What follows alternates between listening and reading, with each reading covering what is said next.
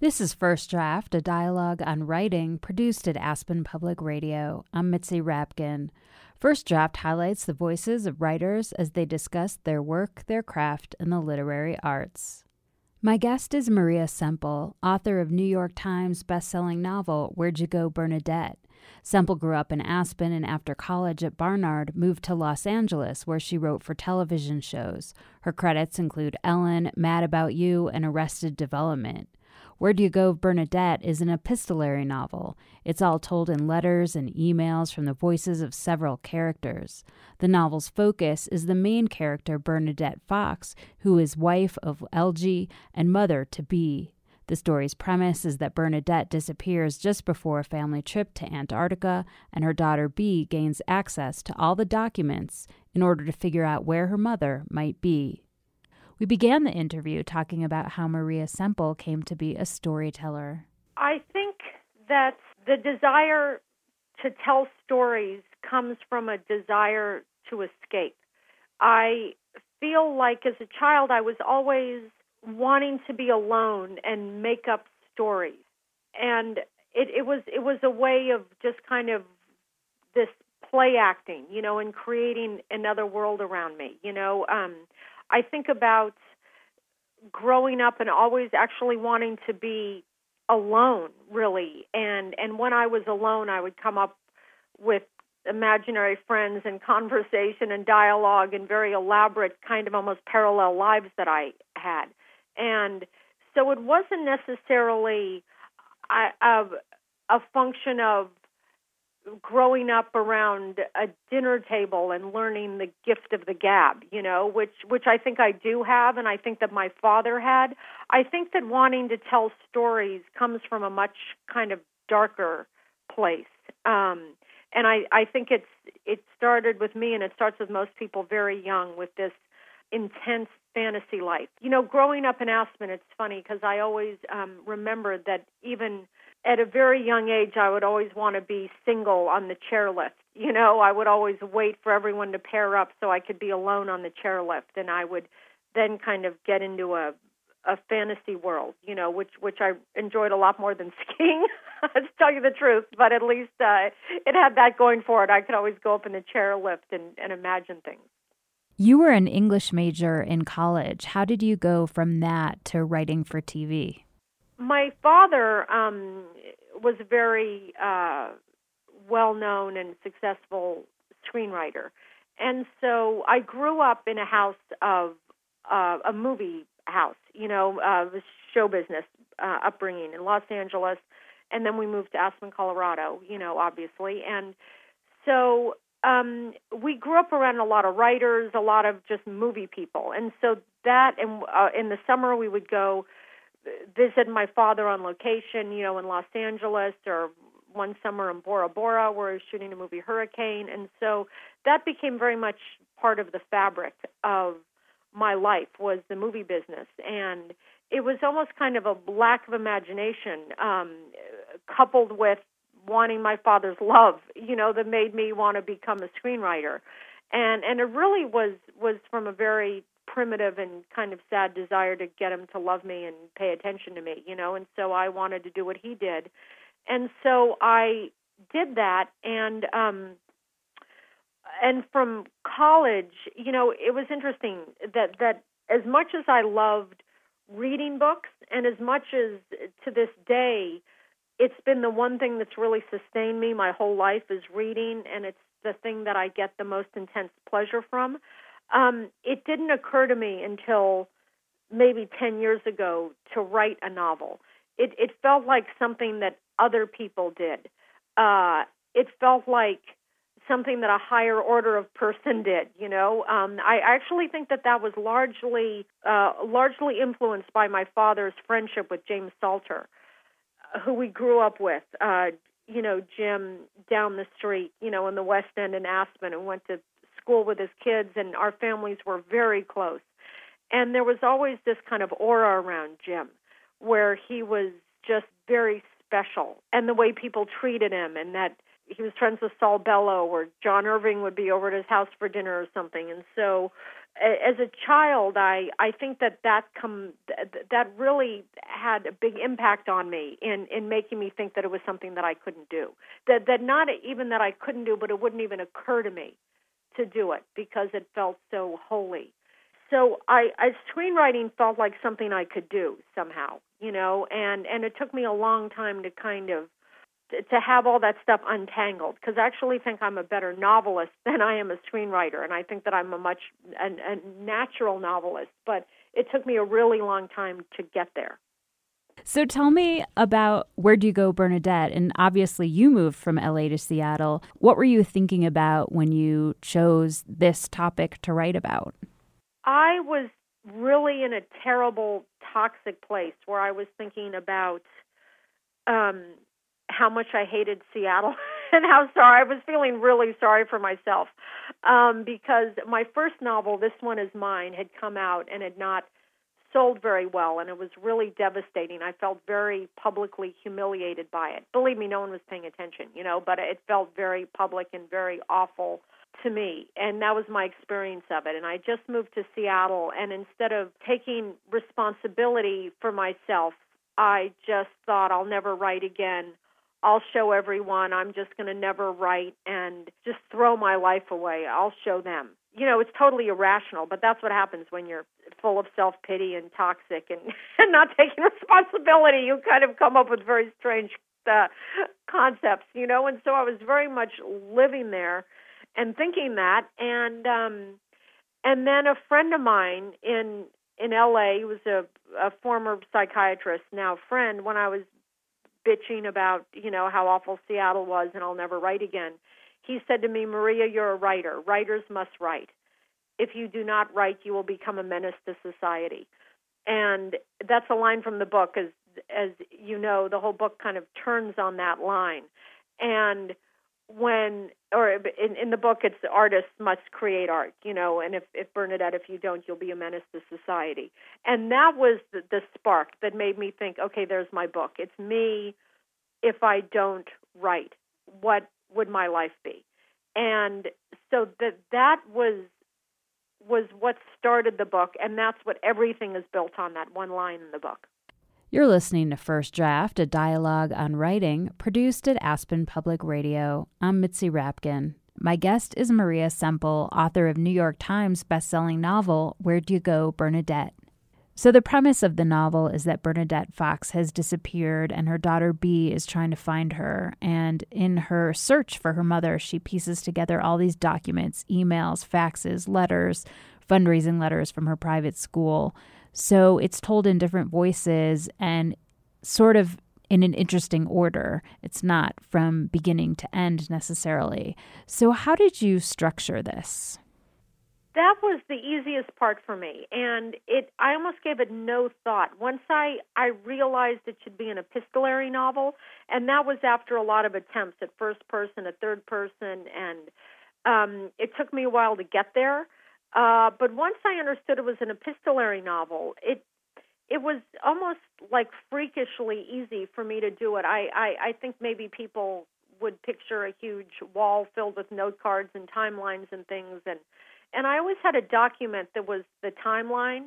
No. You know what I had is I had a document that was that I always write, which is a major timeline of my characters, like what year they're born and how old they are at any given time, just to make sure if they're going to college, within, in the right year, and I'm not putting them in college 10 years off the mark, things like that. And I always write that for myself, just a little kind of bio. But then the book takes place over really, let's call it between Thanksgiving and Christmas. And so what I did was I just printed out on my computer, just the calendar program. I would print out a November and December, and then I would write in pencil the things that happened every day, like literally the events of every single day. And then I would, just little notations. It wasn't very elaborate because the squares are very small. I couldn't really fit that much in them. But so I would just kind of do little bullet points, of this is when the mudslide is. This is when, B gets accepted to Choate. This is when LG goes out to Orcas Island to see the shrink. And then you also have to account for the time that letters take to get to each other, you know, and for instance, like if something happened at school on Friday, you'd have to think that it wouldn't get brought home by the kids in their folder, which is what I called it, until Monday. I would have to then just make sure that things were traveling at the right speed, you know, and so that really informed a lot of the actions of the book, is how long it would take potentially a letter to get somewhere, you know, because then you'd have to back things up on the calendar a couple days to account for that. But that was fun. I mean, that's the easy part. That's just like doing the jumble in the morning, you know. I mean, that for me at least, there was never any sense of like, oh, it's not going to work out. That was truly the fun part. What was the hard part? The hard part was writing letters in voices that I didn't think I could do. That was really the hard part. There were 2 or 3 things that I just thought I couldn't do, and the thing is that once I decided to make this an epistolary novel, I really thought I want this to be the best version of an epistolary novel ever written. You know, I want to really push this as hard as I can, because I think epistolary novels get a bad name, or if they don't, they should get a bad name from all of this junk out there. That's a lot of really junky epistolary novels. That's just people writing letters in the same voice, and I don't even know why it's an epistolary novel. Like, it doesn't even make any sense. Like, why don't they just do alternating first-person characters or something? You know, like, it doesn't use the form properly. And there's a few that really do use the form properly that are really inspiring, you know, and to me, one of them is Les Liaisons Dangereuses, which is a 18th century novel, a French novel by a guy named Laclos, that's absolutely, to me, the most brilliant version of the form. And there's another one called English Passengers by Matthew Neal that's maybe about 15 years old that's also really brilliant. And he really pushes it. I mean, in that he writes the stuff in such different voices. And they're so distinct, and there's so many of them, that I just thought, if I'm going to do it, I want to do it right. You know, you don't want to just have the same voice throughout. And you want the letters to become real objects, which is what happens in Les Liaisons Dangereuses. These letters start becoming stolen and glimpsed at and not delivered, and, you know, and it just becomes this whole other wonderful dimension of the novel. And I wanted to do that, to have stuff pass through the wrong hands, you know. And I also wanted to write it, I wanted to kind of combine the best of those 2 books.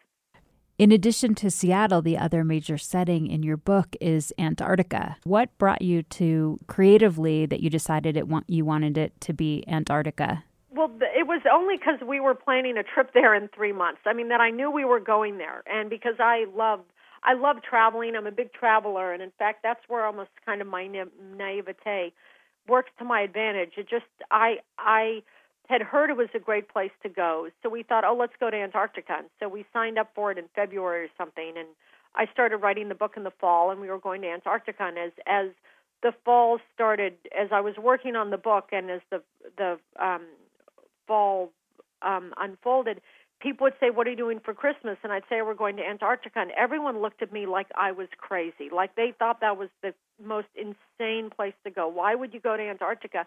And it never, honestly, I was just thinking, why wouldn't you want to go to Antarctica? You know, who doesn't want to go to Antarctica? I don't know what it's going to be like. It sounds cool. And so I got so much such an odd kind of supercharged reaction that I thought, wow, I should have my family go to Antarctica, because apparently it makes people kind of not like you. You know, if you tell them you're going to Antarctica, you know, they think you're like stuck up or something, or they're like, I don't know what. I still don't really know. But anyway, I was getting such weird energy about it that I thought, oh, this is right what I'm writing about. This is exactly like what the book is.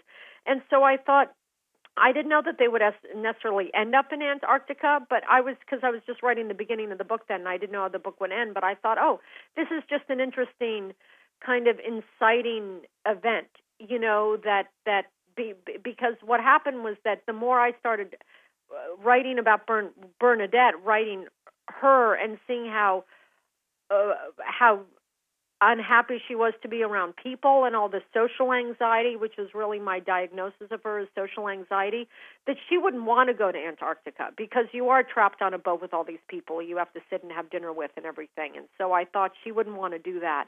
But then what if the daughter does and she does it for the daughter? You know, so you just kind of figure, they just kind of occur to you when you're going on a walk or in the shower or something.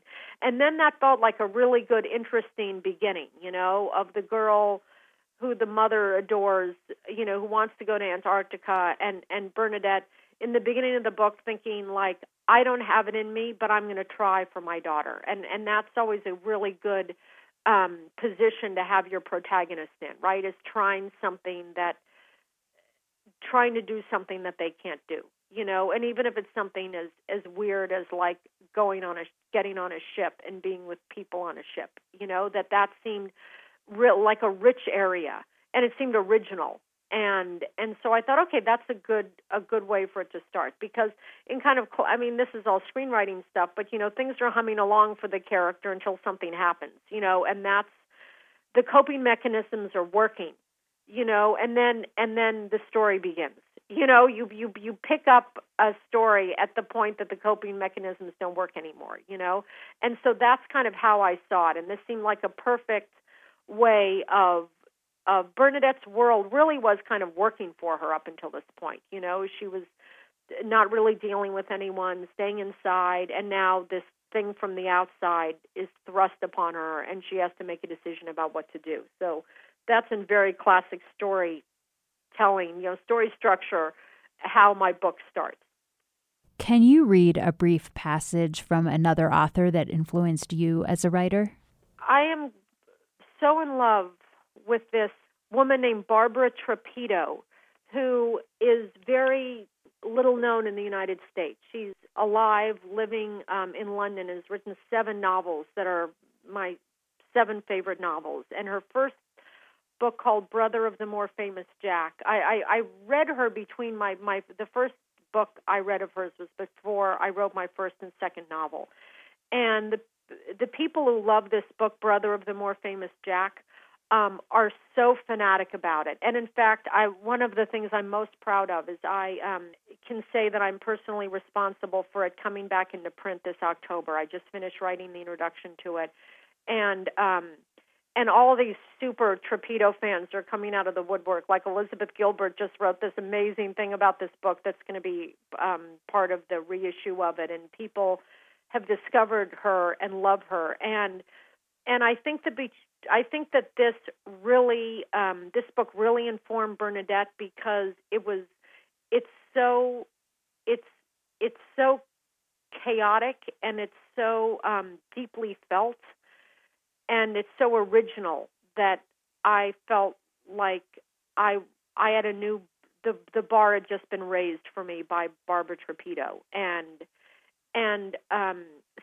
I've written about this book a lot and given a lot of interviews about this book, Brother of the More Famous Jack. And to me, the greatest compliment I can have about my writing is when people say they see the DNA of that in my book, you know, because if I'm doing anything like echoing it, just a small bit of the energy, you know, of that Trapito has into my book, then I'll feel very grateful. I'm going to read a passage that is about a woman, and it's English, so there's going to be some English things. But it's after this woman has gotten dumped.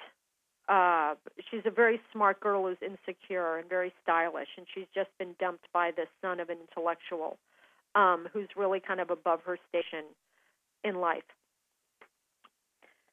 Exercising his own guilt, no doubt, and uneasiness, he made me a careful, articulate pyramid of my shortcomings, which was anything but kind. It said, in short, that, weighed in the balance, I showed up trivial, that I covered my notebooks in Florentine wrapping paper like a girl guide on a nature trail, that I cared more for knitting than logic, that I made a brazen virtue of all that was unfortunate, vulgar, and semi-educated in my own history, that, frankly, my mother's plastic ducks left him feeling ill, that I fondled my earrings, while he, Roger Goldman, played the violin, that I laughed too much, that in the very science museum I had, that very day, spent the bulk of my time admiring the stencil designs on the iron vaults, as if, he said, as if the place were housing an annual craft exhibition run by the Women's Institute. I think that before he turned and walked away from me, I said that I was sorry. In this life, there are those that apologize and those that do not. I am a person who says sorry if a passerby stands on my foot. I thought first, crazily, that I ought to tell him that my mother's ducks were china and not plaster, that my mother, whose chocolate cake he had not disdained, was my property to criticize, not his. Then, I'm crying as I read this. Then, as the tears spilled in silence down my face, I thought that I would do anything to get him back, that I would do algebra and sackcloth for the privilege of touching the hem of his hand-on ski shout jumper. I was no good at rage and indignation. It had never been encouraged in my house. I'll stop there. But it's just, to me, a beautiful coming-of-age story about a girl who kind of abases herself. And I just think it's so beautifully written and so touching. Can you read a passage from something you wrote? It could be something that you found hard to write or something that changed from the first draft or just something you feel you succeeded at. So in my book, one of the big moves, and it's almost the most incredible thing that happens in the book, is that the husband tries to commit Bernadette, right? That there's and that was one of the things that my agent, was saying, nobody would ever do this. No one likes him for this. The book just totally falls apart at this point when he doesn't have enough to go on, and it makes you really hate him, and he seems truly evil, and it seems cartoonish, and like no one would ever do it, and at that point, that was not a beat that I was going to take out, because I'd written the book, I'd written 7 drafts of the book, and you can't, then you wouldn't have the interview, there's so much that you wouldn't have, like the whole thing really would fall apart if you started pulling at that thread, and so I worked on this, because it's an epistolary novel, it was in a letter. I worked on this letter at great length of LG, because I don't want him to be there twirling his mustache trying to commit his wife to a mental institution. I wanted him to seem like he cared about her and didn't really understand what he was asking, and so it was a very hard thing was like threading the needle, on the one hand making it explicit that he's asked this person about committing his wife, but on the other hand making him not a bad guy for doing it, which is very difficult, a high degree of difficulty. So here's the last 2 paragraphs of what I fiddled with forever and ever, and this is LG writing to Dr. Kurtz. Dr. Kurtz, I don't pretend to understand what's wrong with Bernadette. Is she depressed, manic, hooked on pills, paranoid? I don't know what constitutes a mental breakdown. Whatever you want to call it, I think it's fair to say my wife is in need of serious attention. Bernadette B. and I are scheduled to go to Antarctica in 2 weeks. Bernadette obviously does not want to go.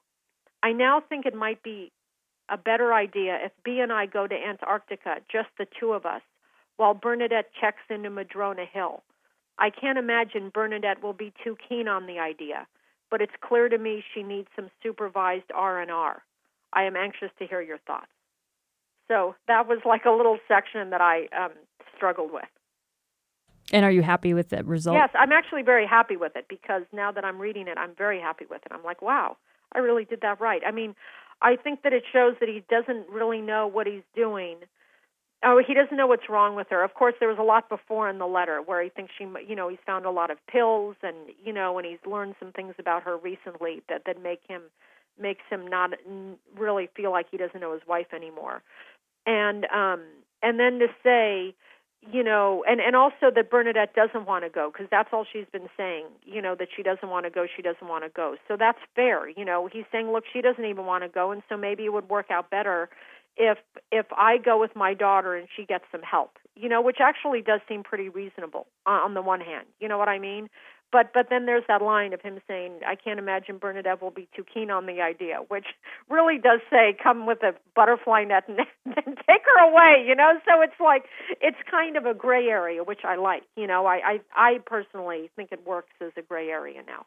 You're listening to First Draft, a dialogue on writing, produced at Aspen Public Radio. I'm Mitzi Rapkin. My guest is Maria Semple, author of New York Times bestselling novel, Where'd You Go, Bernadette? Where do you write? I write down the hall from my apartment. We have a little studio apartment that is my version of Bernadette's Airstream. That's down the hall. That's a little, it's decorated almost like an IKEA showroom. It has very little personality and very few signifiers that I live there, which I like because I have an office that really is in my apartment that really looks like a madwoman's brain exploded on the walls. It's just filled with a lot of crazy, weird stuff and pictures and little trinkets and mementos. And I find that it's hard for me to write when I'm so reminded of who I am. So I like to go to this IKEA showroom of an office and just sit there in a very neutral territory, and that makes it easier for me to write. And what do you do, or where do you go to get away from writing? I don't even understand what that question is because I'm always writing. I mean, I feel like that's one of the prizes, you get for being a writer. You get to go around and think about words and how you would word things and, I could put that in a book. And, I never want to get away from writing because I couldn't. It's just how my mind works. I hear a phrase and I like it. You have lunch with someone and they say something funny and you want to put it in a book, or you go on a walk and you see something that's beautiful and you think of a way to describe it and you think, oh, good, I want to write that. That to me is being alive, and I love it. I would never want to get away from it. Who do you show your work to first to get feedback? I have a group of friends. There are about 3 or 4 of them. None of them are writers. They're all readers, and that's what I always want to do. I never want to get a writer's opinion on anything. I have some friends who are big fiction readers, just read the best-selling books and they, very smart. They have very good taste. And so I give them my book to read because all I really want to know is if things make sense. And how have you dealt with rejection? Not very well. I mean, I wrote Bernadette out of rejection, so that's pretty good. But rejection sucks, and it's painful and it feels really awful in your body. And, what I do is I go to Jennifer Aniston movies. I just find awful movies and go and have popcorn and Diet Coke during the day and sit there. And, I think time is the only thing that helps, and you've just got to get through it, and it's mainly just kind of killing the time and feeling the pain and getting to the end of it, and I wish I had a better way of dealing with it, but it's really awful. It makes you feel sick. It makes you feel sick and crazy, and you go out of your mind. At least I do, it's just a horrible state of mind to be in, but eventually it goes away. And you just have to at least have faith, if you can, that time will heal it. And what is your favorite word? Oh, so my favorite word, well, the thing that jumped out when I saw that question was badger. And then I thought I also like swan, and I also like shark, but using all those as verbs. I think I really like using animal names as verbs. For some reason, I think my books are full of that. Like cougar? Pardon? Like cougar. Oh, yeah, but can you cougar? Is that a verb? Like to use them as a verb, like that's what I like. I like to badger someone, or she swanned in the room, or... You could go cougaring in the bars in Aspen. Yeah, exactly, to cougar, exactly. Like that's exactly. Okay, so like the shark, I saw Martin Amis once. See, this is an example of how I'm influenced. He used that in, I don't know, one of his books, I can't remember, but the car sharked through the traffic or something, and I like that. So yeah, to cougar, that's right. So for some reason, I always like that. That always gets me excited when I see, or like, God, now that in fact, I think it was Lori Moore who said, looked at something wolfishly or something. That's not really a verb, but a wolfish something. I do like invoking animals in odd ways. That was novelist Maria Semple. You've been listening to First Draft, a dialogue on writing, produced at Aspen Public Radio. You can follow First Draft on Facebook. Just look for First Draft, a dialogue on writing, and click like, and on Twitter at First Draft APR. I'm Mitzi Rapkin. Thanks for listening.